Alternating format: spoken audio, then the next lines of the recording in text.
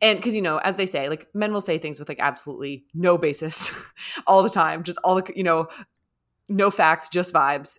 And women tend to feel safer, doing double the work to then finally fucking say something. Yeah. And then to say something like, I feel like maybe...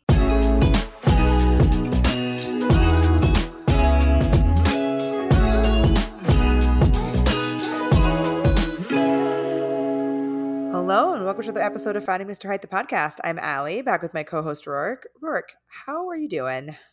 I have a good date to tell you about. Ooh, I'm excited. Yeah. I've not told you about this at all. No, coming in hot, right from the jump with a good date. I know, we're just jumping right in. We have a second date this week, I'll tell you that. Oh, wow. I know, okay, there's a lot. I'm spoiling everything. Okay. No, this is great because I have very little going on. Amazing. I mean, not amazing. I'm like, let's talk about me then. Amazing. It could be all about me. Keep going. This is the person who quickly.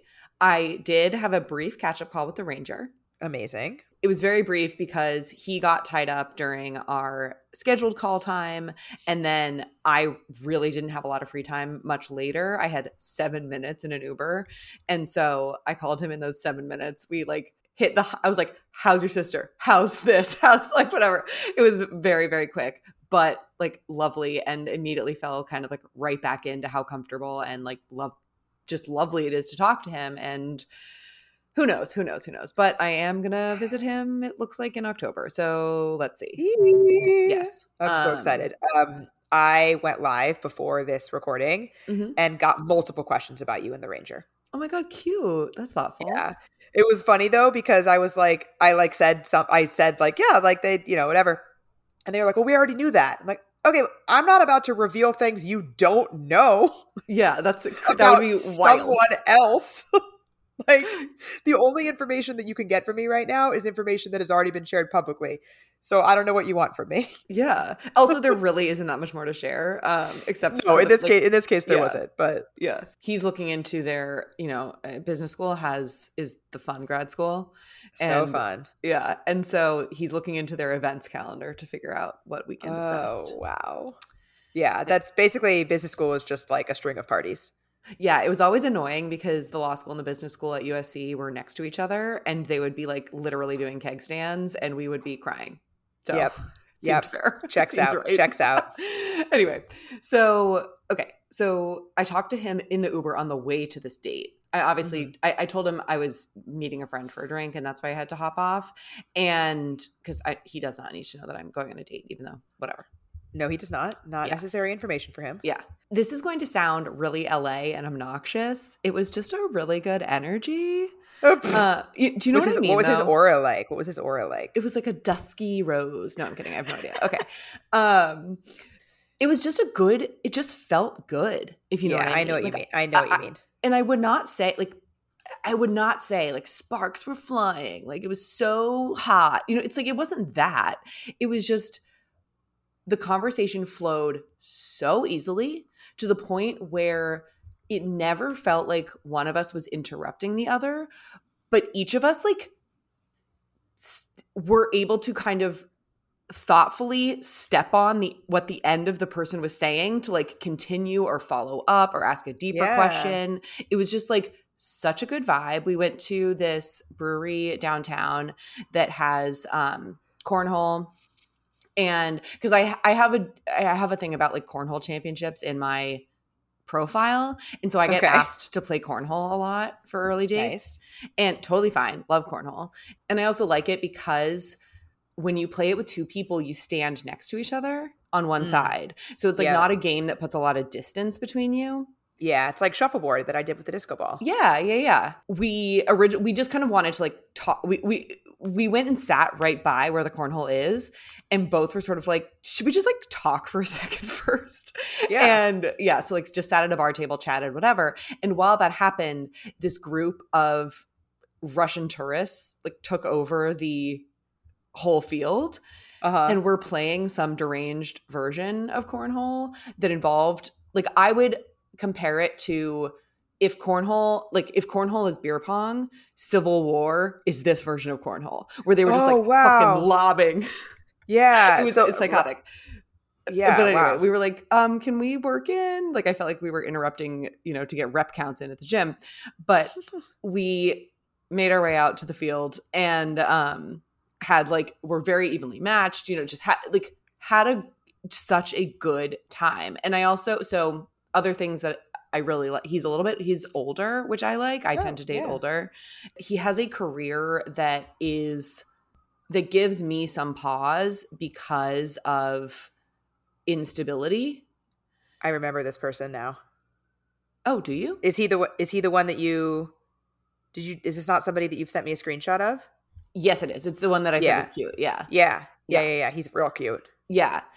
So, I mean, we can call him the screenwriter, I guess. Or we can call him the writer. It's what The Classmate did and I guess does. And most likely still. Yeah. Presumably he's still working. And anything. So just to be totally clear, everything in quote unquote the industry in LA gives me a little bit of pause. Because it's so nonlinear. It is so high risk. It takes a different type of person. Anything creative to me is terrifying, to be clear. That doesn't, I respect the hell out of it. And I actually I find myself very attracted to it. And yet it makes me nervous. And I like that he's a little entrenched in a good way.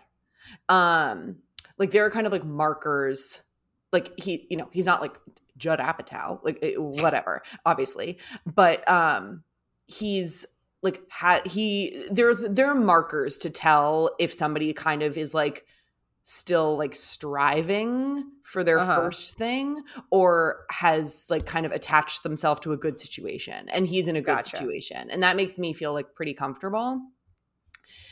Because of his age, I also, people write us a lot asking how do you know you want a second date? One of the reasons I definitely knew I wanted a second date is because I have a lot more that I want to talk to him about. I'm very excited to continue our conversation. We also really appreciate, so he asked me when I was available. I said I was going to Dallas. And so I was I could do Wednesday after this recruiting dinner for work that I have. Mm-hmm. And because so we both live in Santa Monica. And when he suggested cornhole, he was like, well, I know this brewery it's called Angel City Brewery. I know this brewery downtown has it, but that's pretty inconvenient. And so I said back, I will be downtown for this recruiting dinner on Wednesday. If that is wildly inconvenient for you and you don't want to make that drive, totally fine. But I will be there and could be there for a date on Wednesday night. And he was like, done, no problem. So first of all, made it so easy for me. And then I had left my car in my company's parking garage, and he drove me from the bar back to the parking garage. He was like, don't Uber. That's just very so nice. I love that. Yeah. So just good times. Good vibes. Yeah. I'm excited. That's great. So have you talked to him since? Yeah. Cause we organized, cause he was like, did you get to Dallas? Have fun at the podcast with your parents. And then I reached out to, so he had been very clear that he wanted to go out again. And my week filled up literally except for one day. And so I was like, I gotta let him know that. I didn't want to play the game of letting the night disappear. And so I said hey, my week is filling up. Any chance you can do Tuesday? And he was like, yeah, actually I can. I would, yes, please. Give me Tuesday. I was like, great. Amazing. Go. So what are you going to do on Tuesday? Tomorrow? Yeah. We are going to the wine bar that I ran into the guy that told me takes all his dates to the wine bar. But he takes all his dates there. Yeah. Right. Doesn't date much, but when he does, it is at that wine bar. Yes. Fun. That's exciting. Yeah, I feel good about it. Amazing. So I've talked a little bit on the pod about how I've been trying to extend my damp January into future months. And I have really been enjoying recess mocktails as a way to have what feels like a fancy drink at home, but without the alcohol. Yeah, and also it's nice to have something in your fridge that just has a little bit of flavor. Totally. And they're delicious. They're made with real fruit, sweetened with agave, and again, 0% alcohol. So just a nice little flavorful drink that is a little play on our favorites here. They got a bunch of great flavors. My personal favorite is the Recess Watermelon Mojito. I actually like to garnish it like it's a actual cocktail. Like I put it in a coupe glass, feeling all fancy, garnish it with a little sprig of mint. It is delicious.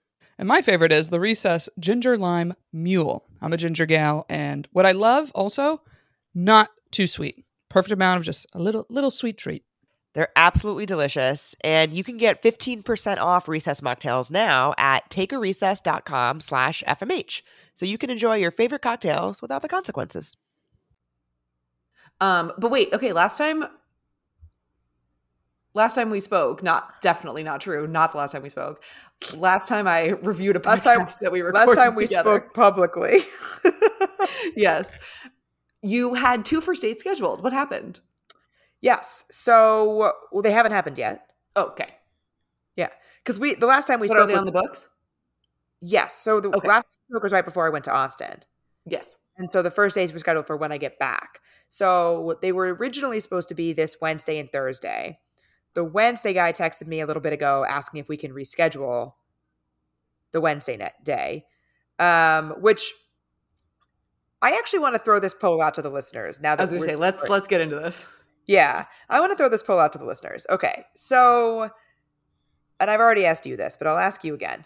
So it is Sunday. And I got to put dates on this because it'll just makes it easier. Mm-hmm. So like, let's say, let me pull up a calendar so I can use like real calendar dates.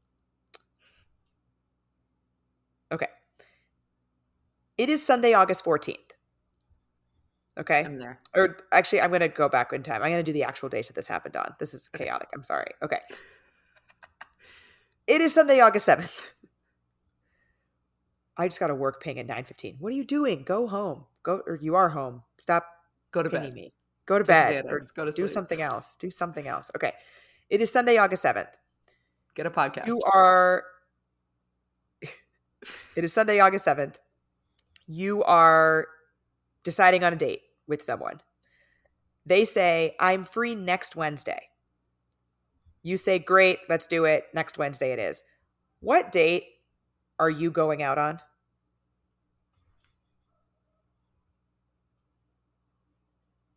August 17th. Right. I had to So the Wednesday that is like the following week, not the Wednesday that's in 3 days. Away. What? 10 days away. 10 days away, not 3 days away. Correct. Okay. Interestingly enough, when I sent this to Big Woo's group chat, 2 of the people said the one in 3 days. Oh, fuck. Yeah. So apparently it's not as black and white as you and I thought it was, but we'll see what the listeners think. Calendars start on a Sunday. Yeah. Next, because, okay, this is what I said to my friends who said that it was the one in 3 days. If the one in 3 days is next Wednesday, which Wednesday is this Wednesday? Great question. What did they say to that? They said, yeah, you're right. But like literally the next Wednesday that's happening is the one in 3 days. Oof. Which is also true. Sure. Yeah. But that's really a strained construction of next, where I would say next in the context of time does not mean the most upcoming Wednesday. I agree. I totally agree. I'm very curious what the like mass public thinks about this. Yeah. But regardless, I thought it was August 17th, which would be in 2 days from right now, but not 2 days from when we had this conversation. So I thought we were confirmed, whatever. August 10th, 3 days later rolls around and I get a text saying, hey, are we still on for tonight? No, we are not. I am en route to the airport. Ironically, you could have gone on a date that night. I could have gone on a date. I did not go to Austin that night. I did go to the airport to get on a plane though. But I didn't leave. Anyway, So he totally understood when I said like, when I said next Wednesday, I meant next Wednesday. But it was like, when I said next Wednesday, I meant like a week from now. Yeah. August 17th. Like, does that work for you? And he was like, oh, actually, he's like, no problem. Actually, it does. Like, let's do that. But he texted me just a little bit ago and said that he actually has a conflict. Oh no. So we're going to reschedule. But I also have a date on Thursday. Fantastic. Yeah. So both dating app guys. So exciting about that. But yeah, I just got back from Austin yesterday and I am fully exhausted. I bet. But it was very fun. It was very fun. It was a bachelorette party. And I also... That was a jam-packed itinerary. Yes. I was supposed to fly out on Wednesday night. As discussed, I did not fly out, but I did go to the airport, get on a plane, and think I was leaving. And instead came back home without my bag. Got home at like midnight, 12:30-ish on Wednesday night. And the available flight to go back out to Austin was at 6 a.m. So I had a 4 a.m. wake-up call to do that. Yeah. Those are honestly my preferred flights. I hate those flights. But I mean, if I'd been doing that, I just wouldn't have gone to the airport. Like going to the airport the night before. Oh, for sure. Yeah. But then they wouldn't give me my bag back. Yeah, that's I'm actually surprised you checked. Typically I wouldn't have. I had like a bunch of stuff to bring as a bachelorette party and Sure. I also just wasn't entirely sure of what we were going to be doing and what I was going to want to have with me. So I just kind of like erred on overpacking versus underpacking. The mistake that which I do often, but the mistake that I made that I never do, and I just did this one time, I didn't have a single personal item with me in my backpack. Not a single one. Oh, no. The only things I had in my backpack were a couple some bachelorette party favor type stuff and my like laptop and podcasting equipment. High utility items. High utility items. I mean, at least I had my stuff to work and record the pod. But I would never check oh my God, the pit that I just got at the idea of checking a work laptop. Oh, good. Yeah, obviously not. I would never check a laptop. But like my mic, I could have checked my mic, whatever. Yeah. So I went back to Austin at 6 a.m. And didn't have any stuff until very, very late that day. So did you repack your backpack? No. Okay. Because I was told that would have been really smart because I did go back home where I could have obtained more things. And now that you're saying that, I should have. You were probably like on another plane mentally, not physically, obviously. So literally, you said that and I was like, well, yeah, that would have been the right thing to do when you went back to your apartment where everything you own is. I'm sorry. I did not mean to rub it in like that. Wow. Yeah, it didn't even occur to me until right now. I know you stared at me for a couple seconds there. I was like, is this a crazy idea? No, it's not. But no, I didn't do that. I just left my backpack fully intact by the door, got into bed in the clothes. I took off the clothes that I was wearing, got into bed, put those clothes back on when I got out of bed, picked up the backpack and left. It was a dire situation. It really was. And also I was told that my bag was going to get on a plane that same morning. Yeah. And it didn't. So I didn't get my bag until after we had come back from the bars that night. So I wore the same clothes all day and then wore Ashley's clothes and Ashley's makeup out. Wow. So luckily Ashley is my height. And my shoe size, that would have been a real disaster. Not your skin tone. She is not my skin tone. So obviously I had her pick up a Maybelline concealer on her way home from work. Yeah. And then I borrowed blush, was mascara, whatever, Yeah. all that stuff. I made it work. It was fine. And then, so we had a great time. We went out to drinks, dinner. My friend Audrey, who is pregnant, came to meet us.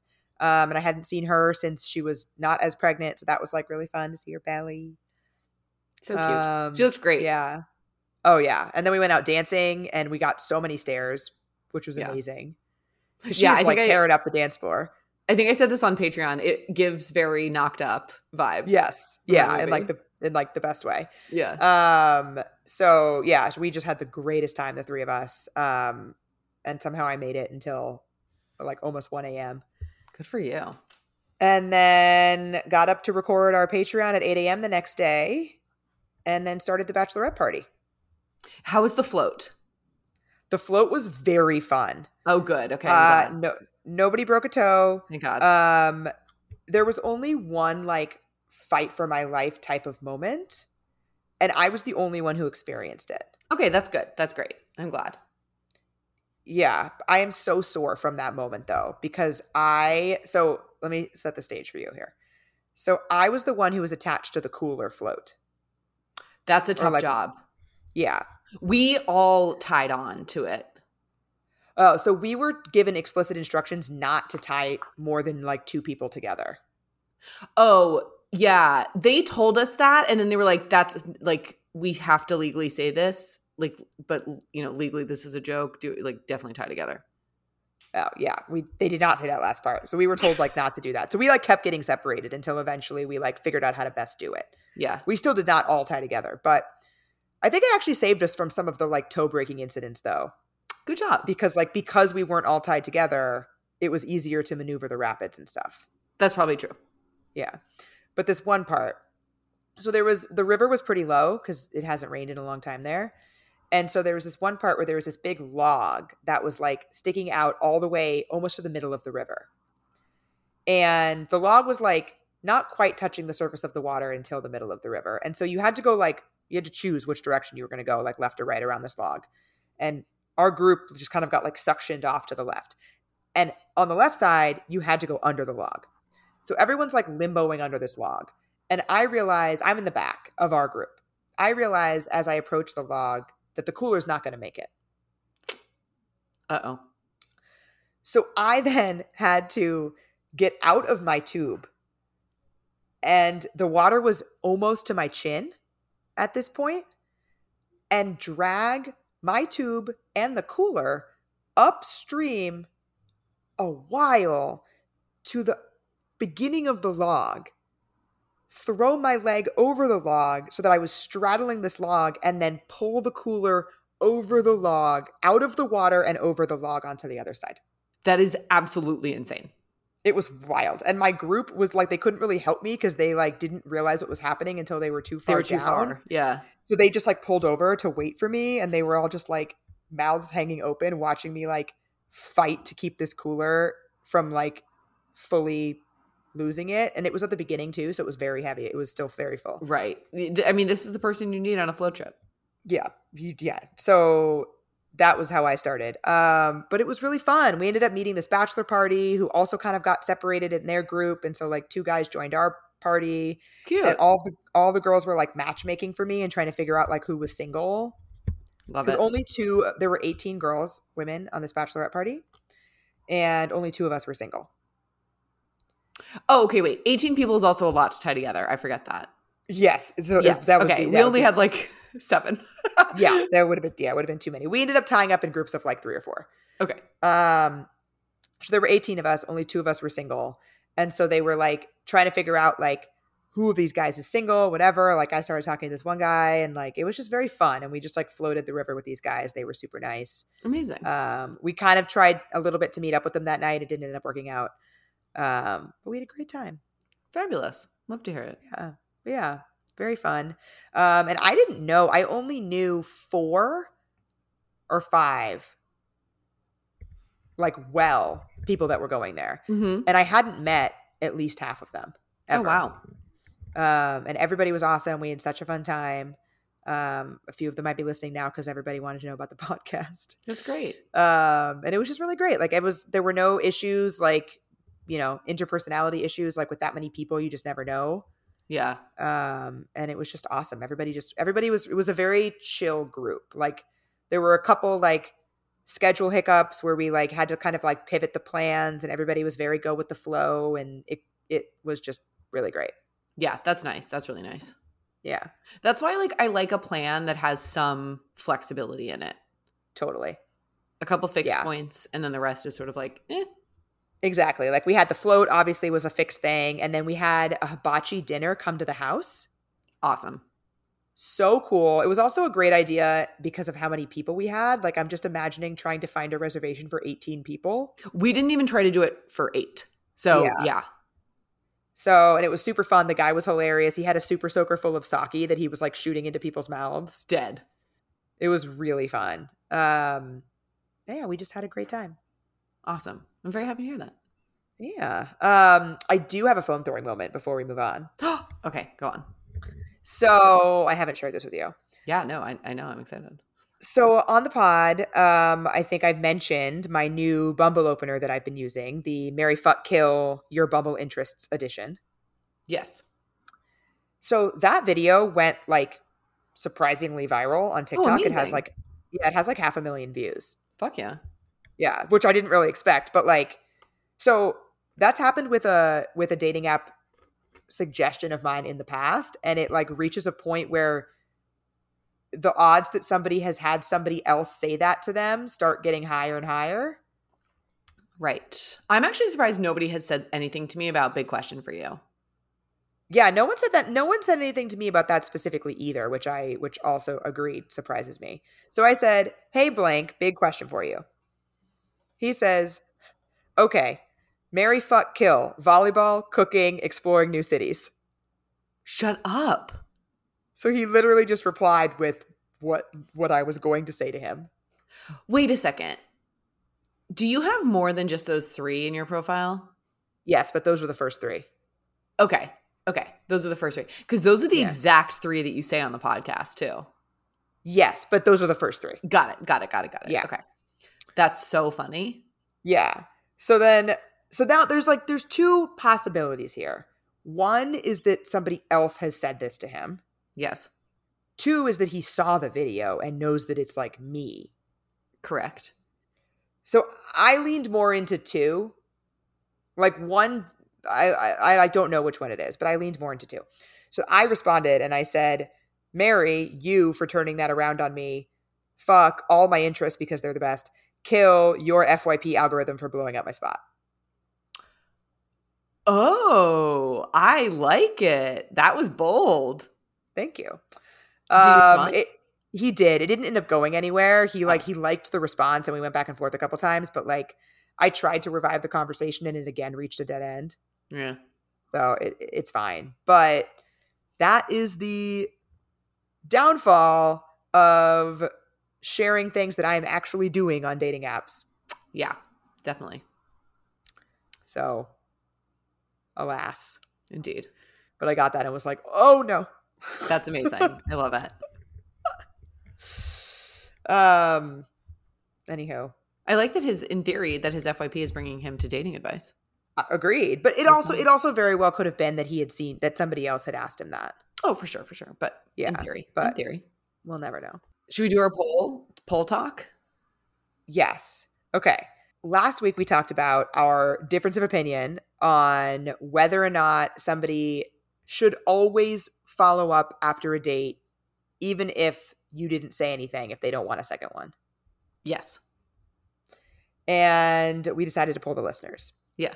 So have you seen what they said? Like, did you check on it more recently? No. Or do you want to guess? I can guess. Yeah, guess. I'm just gonna, so it's funny. Like, obviously I want it to be like 80-20, but I'm also gonna temper it though, just on the feeling that like, I have a feeling people who follow you might lean towards you. Oh, I have the opposite feeling. I had the opposite feeling going in. Yeah, interesting. Because people that follow me and listen to us are more likely to follow up with someone if they had a good time. Like they're like you in the scenario. Fair enough. Where they're like, this is what I thought going in. This isn't related to the answer. But like what I thought going in was that more people would agree with you because like you, if I have a good time, and me, if I have a good time, I'm going to say something. So if I haven't said anything, it's because I don't want to go out either. Right. And so I would prefer you not say anything. Correct. And like, to be clear, that's still like a fine scenario to me too, even though I think what we said before. Yeah. But anyway, so going in, I thought more people were going to agree with you because even though it sent me into a visceral rage. So I thought that because I feel like the people who follow me and listen to us are like take initiative type people like we are. Yeah. Okay, so I'm going to say my final answer is going to be 60% no, leave it, 40% I would like them to say something. So before the episode aired, it was pretty much a dead split. Mm-hmm. 48 yes, tell me. 52 no, leave it alone. Very close. And it was close like the whole time, like from the beginning. Yeah. And then I had people like elaborate, and it was a lot of what we said on the pod, like what you said for your rationale and what I said for my rationale. Yeah. And then we posted the poll again of people that have listened to the pod. This I find really interesting. Fewer people. So I specifically said in the poll today, only answer this poll if you've listened to the pod. Uh-huh. And so fewer people answered, like Sure. by a lot. Yeah. There are a lot of people who answered the first poll that don't listen to the pod. Of course. Most likely, just based on my followership Statistically, that versus makes perfect sense. Yeah. But the people who answered the poll were told to only answer if they listened today. And it now skews the other way. Well, it still skews no, but it's more skewed. It's 40 yes and 60, well, not quite. It's 42 yes and 58 no. Okay. At time of recording. I would like to tell my job about this advocacy. I just did. But I think that there's a piece of it, and I think this because of the DMs that I get. I think there's a listener bias piece of this. Fair. Of the types of people that are listening to the pod and replying. Yes, I totally agree. I totally see that. And most of the people, so today I invited people to DM me instead of doing another question box and just said, like, if you have more thoughts, send me a DM. And most of them were like, I agree with Roark because I also would have said something if I didn't have a good time. Or if I wanted to see him again. Interestingly, a bunch of people said that most of their friends would disagree with them, but most of their friends don't take this kind of advice. Oh, very interesting. So like they're not seeing this poll, like the people who like follow the, men should do all the pursuing type of advice. Yeah. Like they're not here because we don't advocate for that. Yeah. True. So, but those people would probably be in my camp,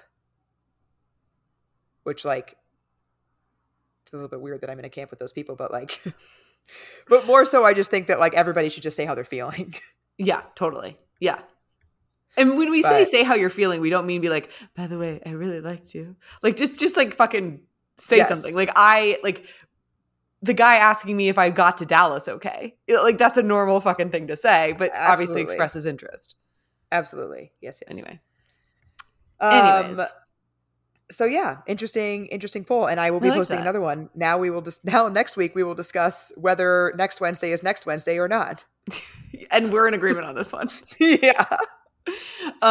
Amazing. I like it. I like this new settle our debates for us. Yeah. So this week's sponsor is actually extremely well timed for recording today. Yet again. Yeah. It's weird. We always have a weird something in our lives that is related to fertility when we do our modern fertility ads. I know. So did I tell you that what I was doing before this recording? Do you know what I'm about to say? Yeah. That you were recording with Alana about your egg freezing. Oh, okay. I was like, did I tell her this? Yes. Yes. So I just literally hung up with Alana Dunn, who hosts Seeing Other People, of an episode all about egg freezing. And today we have Modern Fertility back as a sponsor of the pod. Amazing. Perfect timing. They couldn't have planned it better. Seriously. It's like when you show up with a friend like dressed the same and you did not plan it. Yeah, exactly. You're like, same outfit. So Modern Fertility is an easy and affordable way to test your fertility hormones at home. It's a single finger prick. You mail it in with a prepaid label. You get your personalized results within 10 days. It's so easy. And you'll get really valuable information that typically costs over $1,000, and it gets you the same info for a fraction of the price. And I think that this stuff is not what's key to me about Modern Fertility is that this stuff is not included in your well woman visit, in your yearly physical, stuff like that. This is often specialized testing that goes above and beyond, but it's really stuff that you absolutely should have access to. Yes, it's wild to me that we don't just by default learn about our fertility. Yeah. So right now, Modern Fertility is offering our listeners $20 off the test when you go to modernfertility.com/FMH. And that means that your test will cost $179 instead of the hundreds or thousands it could cost at a doctor's office. And so to get your $20 off your fertility test, just go to modernfertility.com/FMH. That is modernfertility.com/FMH. And thanks, Modern Fertility, for sponsoring the pod. Listen up, guys. If you haven't heard yet, we're coming to the DC Comedy Loft for another live podcast Thursday, March 21st. Get your tickets. We are, I think, over halfway sold out already. Well over halfway sold out. So get your tickets if you want to come experience some magic live. We want to meet you. We want to talk to you. We're going to have so much fun. And it's also Allie's birthday that week. It is my birthday that week. So, and my mom might be there. I'm excited. You can go to findingmrheight.com/live to find an easy link, also in our bios, to get those tickets. And we are going to have an after party afterwards where we can really meet and greet, talk to everybody somewhere in the area. Yeah. So make sure you come. DC Comedy Loft, Thursday, March 21st. And if you want to check out some stand-up, I'm going to be there all weekend. So Friday and that Saturday, I'll be doing stand-up shows. Start swiping on Hinge, bring a date, have a good time. And you can come and meet Allie's mom, which we still have some spots left on our Portugal trip. And a little update on that. A few of you reached out to us about, hey, I want to come. Either, unfortunately, I don't have my mom anymore, or I want to come with my aunt. I want to come with my sister. I just want to come with a friend. The trip is officially open to anybody that would like to come, as long as you don't mind. Half the trip being moms and daughter combos. Everybody's excited to come. Doesn't matter. You are welcome to join. Travel with us. It's going to be so fun. You can also check that out at findingmrheight.com/podcast. If you have any questions about it, feel free to reach out. We're happy to answer anything. We're just so excited to be there with our moms and with you. Yep. Next October 4th through 10th. Check it out. Come travel with us too. Topic time. I am excited to get back into this career stuff. Yes. And I feel like the response was really positive. Overwhelmingly positive. In fact, 100% positive, but like in an overwhelming way relative to a lot of the other episodes we've done, I think just because it was so different. Mm-hmm. And I know I was a little bit nervous for us to do something totally different. Mm-hmm. And I'm so excited that it was received so well. Yeah, me too. I got a text from a friend that was like, I loved that detour. I feel like I learned something. Incredible. Love that. So we got so many questions. Obviously, we couldn't fit them all into one episode, and we have even more questions now to chat about. I kind of want to start with a topic that we really didn't get to touch on last time, which is managing people. Yeah, that's perfect. It's funny. We had not released our career episode, and I happened to do like a little Instagram AMA, whatever, that Friday. And I weirdly got several career questions. And so I DM'd them back. I was like, can I save these? And they're like, yeah, of course. So yeah. Amazing. That is something that came up on one of those. And somebody was saying that they are moving into a manager role. And they wanted to know from us, what are some things that we really liked about various managers, and we can certainly talk about like do's and don'ts. We can go both ways, right? And just things that she might be able to take into this new role. Yeah, I think the best piece of advice that I ever got about being a manager, and it's something that I've liked a lot about managers that I've had in the past, is who understand this. Not everybody wants to be managed the way that you do. That's a great point. Not everybody takes feedback the way that you do. Not everybody wants feedback in the way that you do. Not everybody likes to be managed the same way in terms of like the number of check-ins or the way that you go over work with them. The list goes on and on. It's actually very similar to love languages. When we talk about how not everybody gives and receives love in the same way. It's the same shit. It totally is. I'm just happen to be cracking up because what if what if you wanted to receive feedback via physical touch? Yep. That's a claim, and we should not. No, crime. Yes. Crime. Do not ask for it. Do not give it. Yeah. Yeah. Great. If you take anything away from today, let it be that. Yeah. But it's similar in the sense that like the way that one person best receives praise, for example. Totally. Or, best receives feedback or criticism, that kind of thing is different. And so I have always really appreciated managers who, when I am first onboarding with them, whether I'm new at the company or just new to their team, that they have a specific conversation about each of our expectations in our manager-employee relationship. Yeah, that makes a ton of sense. Yeah, Yeah. that's all. It's so funny. Like in my job, that's all like word of mouth. Like none of that is formalized. There have actually been, I've never worked with somebody who's done this, but I have read about people who have like user guides for themselves. Oh, how interesting. Yeah, I've read about it for like some CEOs do this. I actually am in talks with a woman that I met recently who's amazing and working in the dating space about potentially partnering. And she does something similar that I think is really cool, where it's like a manual that you send someone that says like, here are my ways of working. Here are the best ways of working with me. This is what's going to achieve an optimal relationship. Mm-hmm. And so that could include things like, I don't take calls after 6, or like, I will never email you on the weekends, or, if you have a piece of feedback for me, I would love for it to be a phone call. Mm-hmm. Like it could be, those, and a manual is obviously an extreme version of this, but those are the types of things you can have a conversation about. Yeah, those are great kind of like town hall meeting, corporate relationship town hall meeting. Yes, exactly. And another thing that I think it's important to remember is that you might not know, somebody might not have the language to tell you how to best manage them. Mm-hmm. So that might be a trial and error thing. And you might have to kind of like learn that as you go while asking a lot of questions. Yeah. I think in terms of sort of more micro advice, something that I find incredibly valuable and something I just really appreciate are managers that don't make me feel more stressed. And a huge way to do that is communicate what the deadline is in the email. Good Lord, yes. Because I certainly work for some people who every single email reads as urgent and do it right now. Yeah. And then when I follow up and say, I'm working on these other 2 projects, when do you need this one? It's like, oh, end of week is fine. Okay. I would have loved to know that.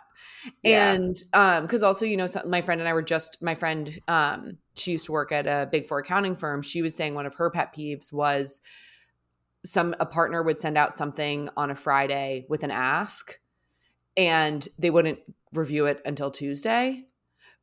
But the younger associates like always felt like they obviously had to do it on the Friday or over the weekend. And so, if you're asking something on a Friday, say I love the partners who say, I am emailing you this because it popped into my head right now. Don't do this until Monday. Yeah. Like that, I think showing like a respect for people's time is really nice. And then also I personally, as somebody who like, I don't manage people. I'm not going to manage people for another probably 2-ish years or 1 year now. I've been at my job for a year. Huh. And crazy. Yeah. And so I'm just currently like the recipient of management skills. And something that I also really like is I would rather have like a clogged email box than feel out of the loop later when I'm asked to do something. Yeah. Because like I'll have people ask me to do something. They'll be like, oh, can you do X? And I'm like, what are you referring to? And I have no idea. And it's because I was left off. And of course, there are certain like higher level conversations that I should not be a part of as a lower level employee. But I would say like I was on a matter that had was like very busy, and that partner set up like an automatic forwarding system. And so there were certain things that like everybody got no matter what. And so we were always in the loop about certain stuff. And I don't think that's like a blanket rule to have, but I personally prefer like over communication. Yeah, I really like the advice of giving a deadline or saying if there isn't one or if it's not, because there's the flip side of everything sounding urgent is I have also worked for people who always phrase things like, when you get a chance, can you? Mm-hmm. Where everything, it's the opposite, where everything sounds like not a big deal. Mm-hmm. But then they'll follow up in a few hours and say, hey, what's the ETA on this thing? And you're like, oh, well, when you said Well, when you get a chance, I haven't had a chance. I didn't make a chance. Right. Because you said whenever I have one. Yeah. I could have made time for a chance. Totally. If I knew that I needed to. That's really funny. And so I think this advice, I think, can be used on the flip side too, as somebody who, as an employee, advice for managing up is don't be afraid to ask for a deadline. Mm-hmm. Like you said, replying to an email and saying like, I'm working on these 2 other things. Is this urgent, or when do you need this by, or when were you hoping to have this by? Yeah. So that you're, flagging your current workload, which for you is especially important because you're working on things that are like totally unrelated to that person potentially. Yes. My managers have no idea what I'm doing for the other manager. Yeah. But even in a case where that's not true, like even for somebody who's my direct report, they are working on things I don't know about all the time. Mm-hmm. For things that I eventually will know about. Yeah. But I just don't know that they're currently working on them. And so I love when I ask for something and they'll say like, absolutely, I can work on that. Here's what I had planned on doing today. Do you need it today? If you do, I can deprioritize something. Yep. Yeah. And like that gives me the opportunity to say like, I actually do need it today. Can this thing move? And like usually because of the situation that I'm in where they don't have other managers, I can help them deprioritize. Yeah. But that's something that your manager won't know you need help with unless you ask. Totally. Very good. And so, yeah, I think managing up is just as much of a skill as managing down. Yeah. And harder, actually, I think. Because I was going to say, I'm not great at it. It's hard. I'm just like, okay, yes, whatever. It's really hard. And it's also hard to like do it in a way that doesn't seem like you're just being like, no. Right. Totally. Like, your task, I'm going to blow off. Right. Like I'm doing these other tasks that are way more important than your task. Like it's tough, especially if you don't have a great relationship with your manager. Yeah. There's something else that I wanted to say about like managing people. Oh, we mentioned this last week, but I want to talk about it a little bit more. Okay. Feedback. Mm-hmm. So I talked about or mentioned earlier about how not everybody likes to receive feedback in the same way. So I do think it's important to talk to people about when and how they prefer to receive feedback. Some people like to hear it in the moment, like as things are happening. Other people find that overwhelming and they want to have separate conversations. Either way, though, once you've established that, it is so important to have feedback on a regular enough cadence that somebody can make adjustments in real time before it's quote unquote too late and they're getting reviewed on that thing. I think you said that. I did, but I want to reiterate it because I think that part is important, but I think the other piece of it is like asking for that. Yes. Yeah. I think it's really easy to just be in a job and no one's really saying anything to you about how you're doing and you think everything's great. And then you get to your review and you get this bomb dropped on you. And that's not your fault, but you can help prevent that situation by asking your manager to say, hey, can we do a monthly check-in about my progress? Or maybe monthly is too much for you. It doesn't matter. Whatever your timing makes sense. But ask for that regular cadence if you're not getting it naturally. Yeah. Is another way of managing up. Yeah. No, that makes perfect sense. This next. Well, I was going to say this question is in kind of unrelated, but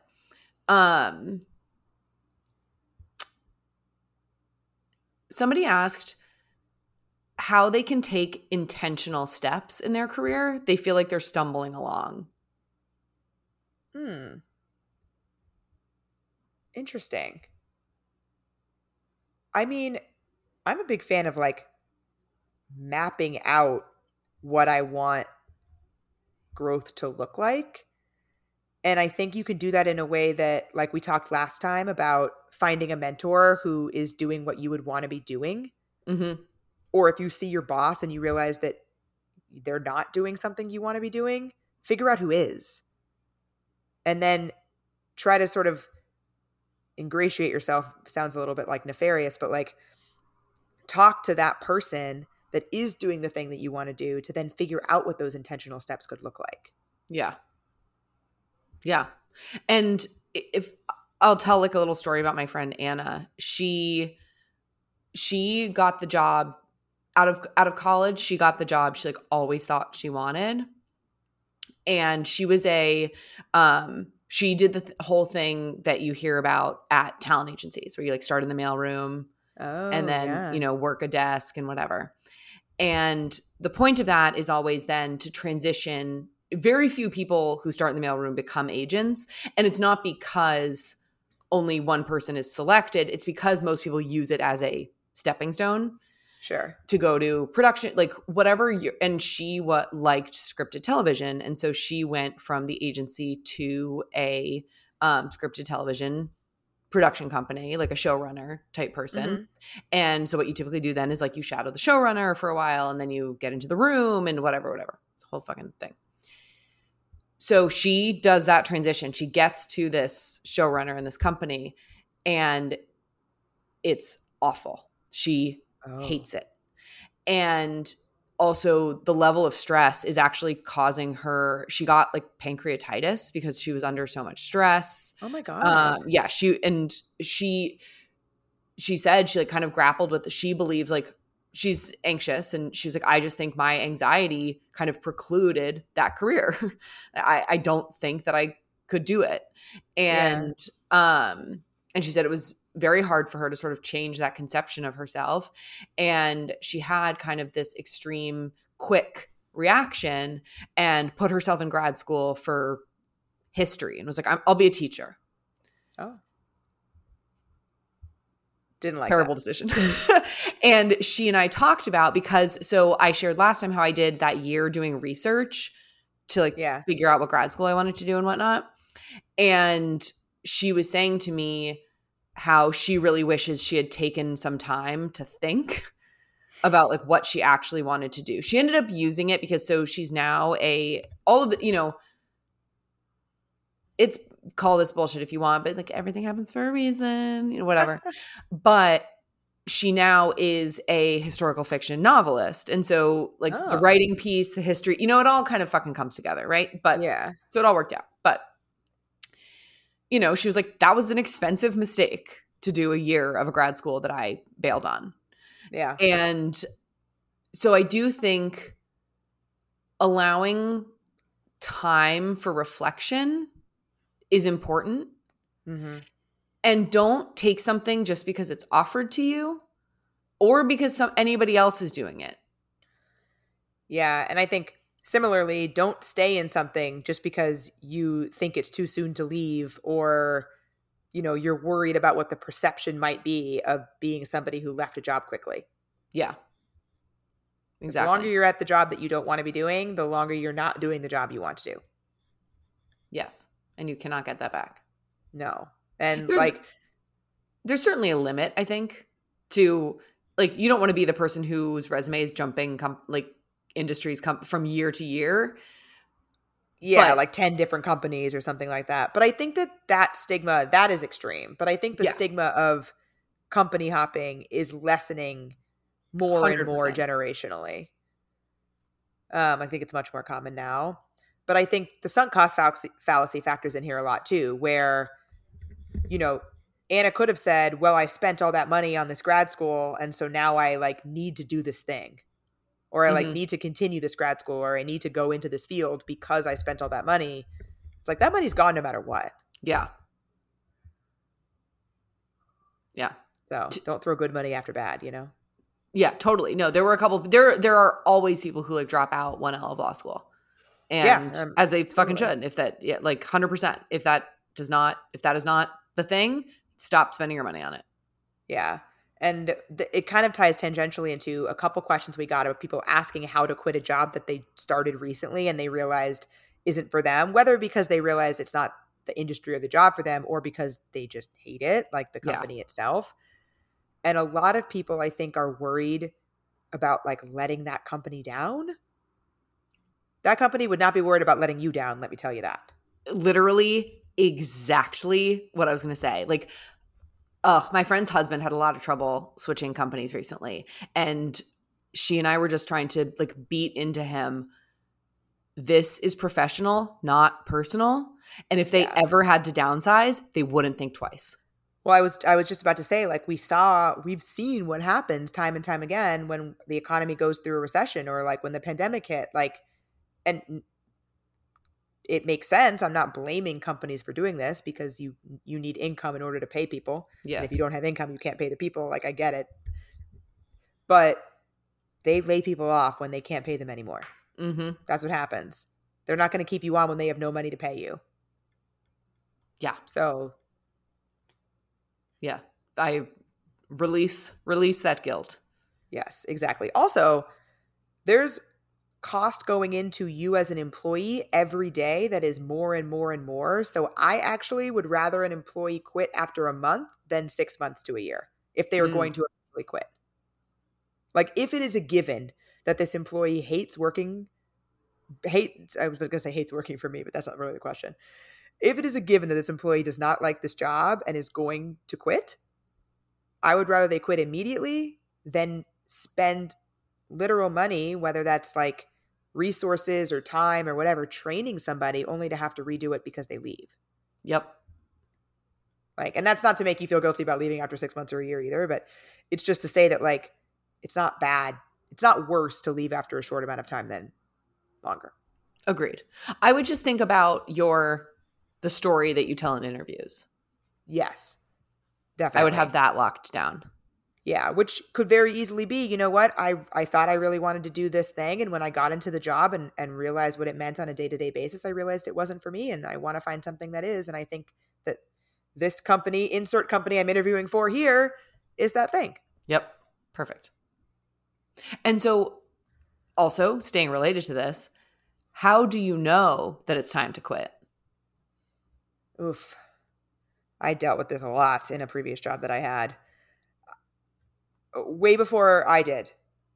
If you find yourself feeling the way that Allie felt, it is too late. You should have quit already. Go back. Yeah, please go back. Go back before it's too late for you.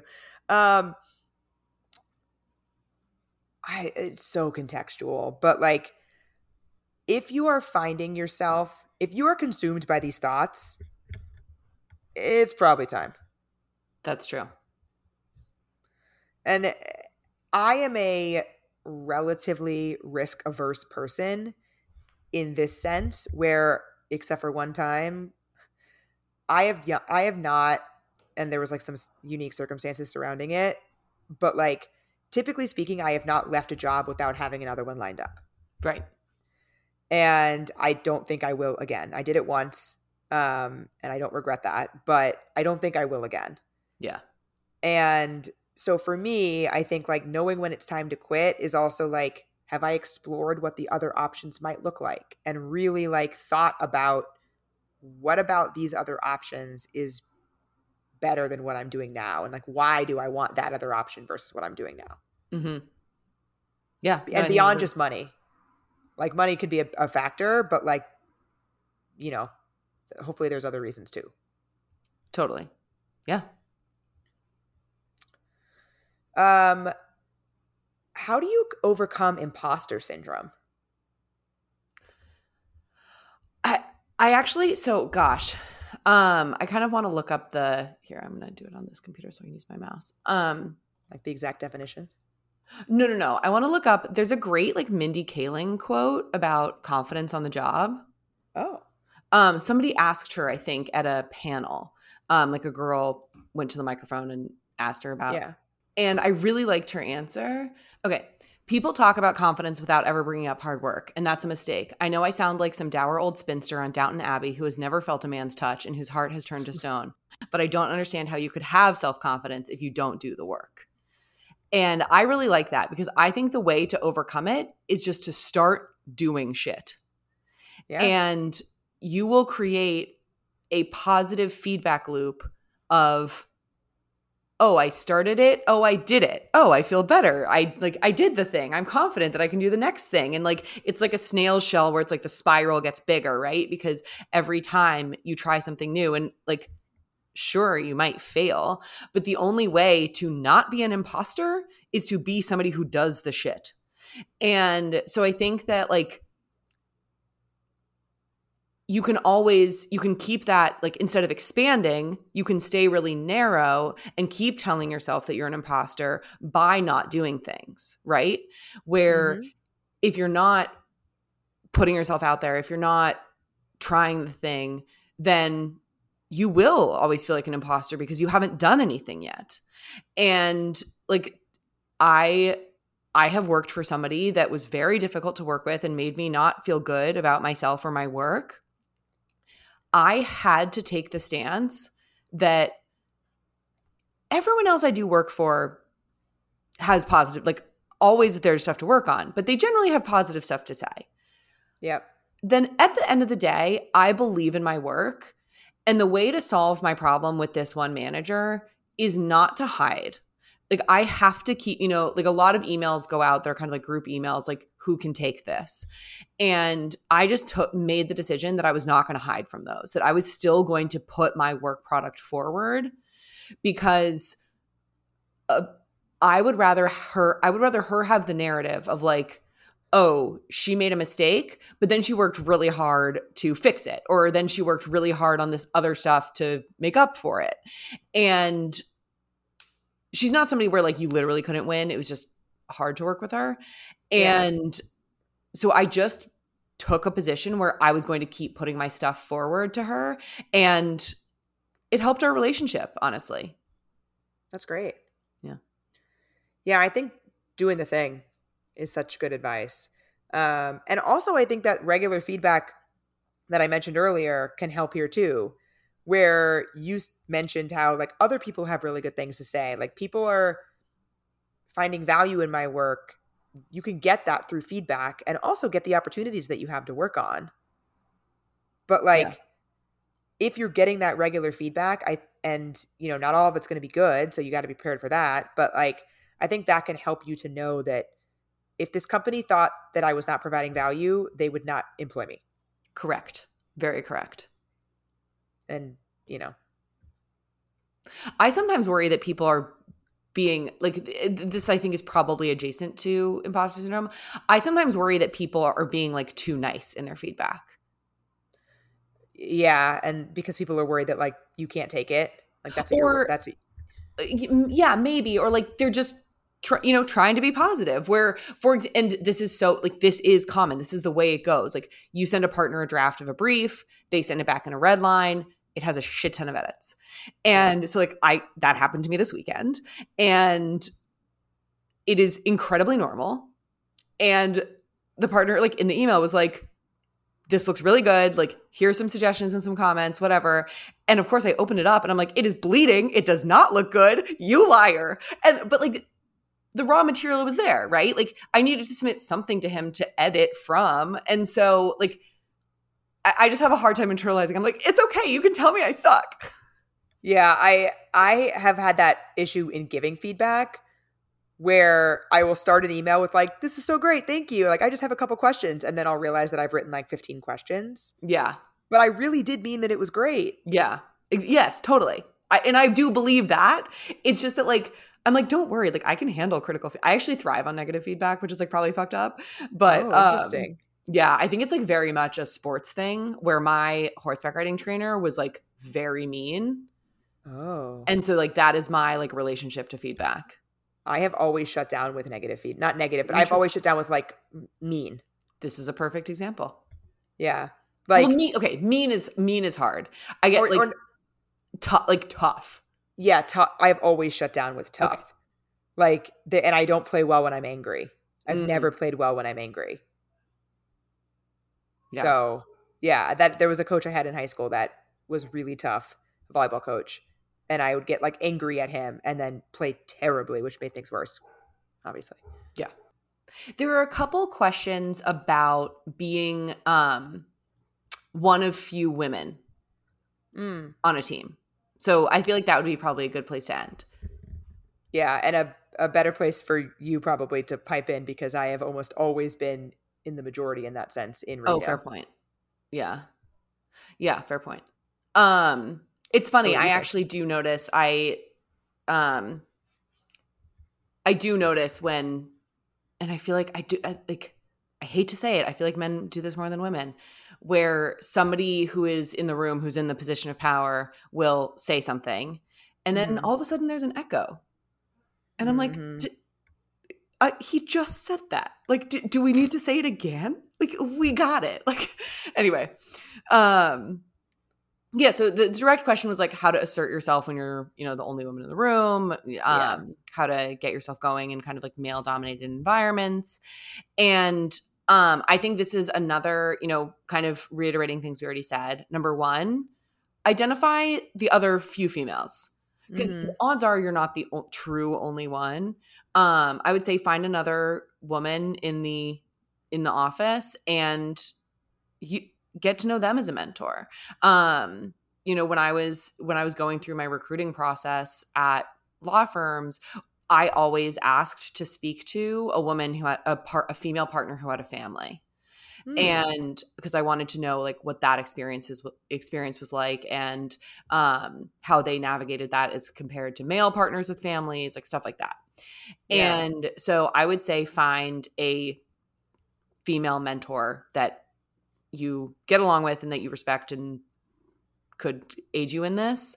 And then also I have to say, like, I'm on a lot of teams that are, most of my teams are at least 50% women, which is awesome. That's and great. Yeah. However, there was one team that was all women, and like 3 of them then had babies within like a week of each other. And it was like really not ideal for staffing. Welcome to fashion, baby. Yeah. Oh God. Yeah. I bet you feel that all the time. And then, so like I would say mentorship, and then also scale your way up to being more and more assertive. And maybe it feels safer, like really, maybe there's a meeting coming up. Really educate yourself on one of the topics in the meeting so that you can feel super confident piping in there. And because, as they say, like men will say things with like absolutely no basis all the time, just all the, no facts, just vibes. And women tend to feel safer, doing double the work to then finally fucking say something. Yeah. And then to say something like, I feel like maybe. Yeah. Yeah, exactly. Like just an idea, but yeah, it's a really fucking good one. I have worked with many people, all women in the past, who would literally say things like, this might be a stupid idea, but. Like, yeah. And so I have heard it so many times. It is not uncommon. Yeah. How many times I've heard things like that. There is no need to undermine yourself. Totally. Like, you are now undermining yourself to the other people. You are priming them to think that what you're about to say is a stupid idea. Yeah, definitely. Or like people will, I'm quoting people right now. People will say, feel free to ignore me, but no. I have totally said that. You can't feel free to ignore me. Do not ignore me. I'm in this meeting for a reason. Yeah. So, and I have started saying in return, like when they say like, this might be a stupid idea, but I'll be like, you don't have stupid ideas. Oh, that's so nice. Or like, feel free to ignore me. I'll be like, I would never ignore you. Oh, that's really sweet. I love that. And one person has stopped doing it. I'm actually really proud that one person has stopped doing it. I've never directly said stop doing that, but they've stopped. Yeah. No, I do that sometimes, in part because I feel so new. Yeah, and I get that from that perspective. Yeah, but I need to find a better way to do it. Yeah. So I often say, actually, the way I phrase it tends to be like, I don't have all the background, but here's a suggestion or something like that. Great. Okay, that's better. I like that. I mean, you're not undermining your intelligence. You're not saying like, I don't deserve to be in this room right now. True. You're just acknowledging like, I am new. Yeah. And I think saying more statements and less questions.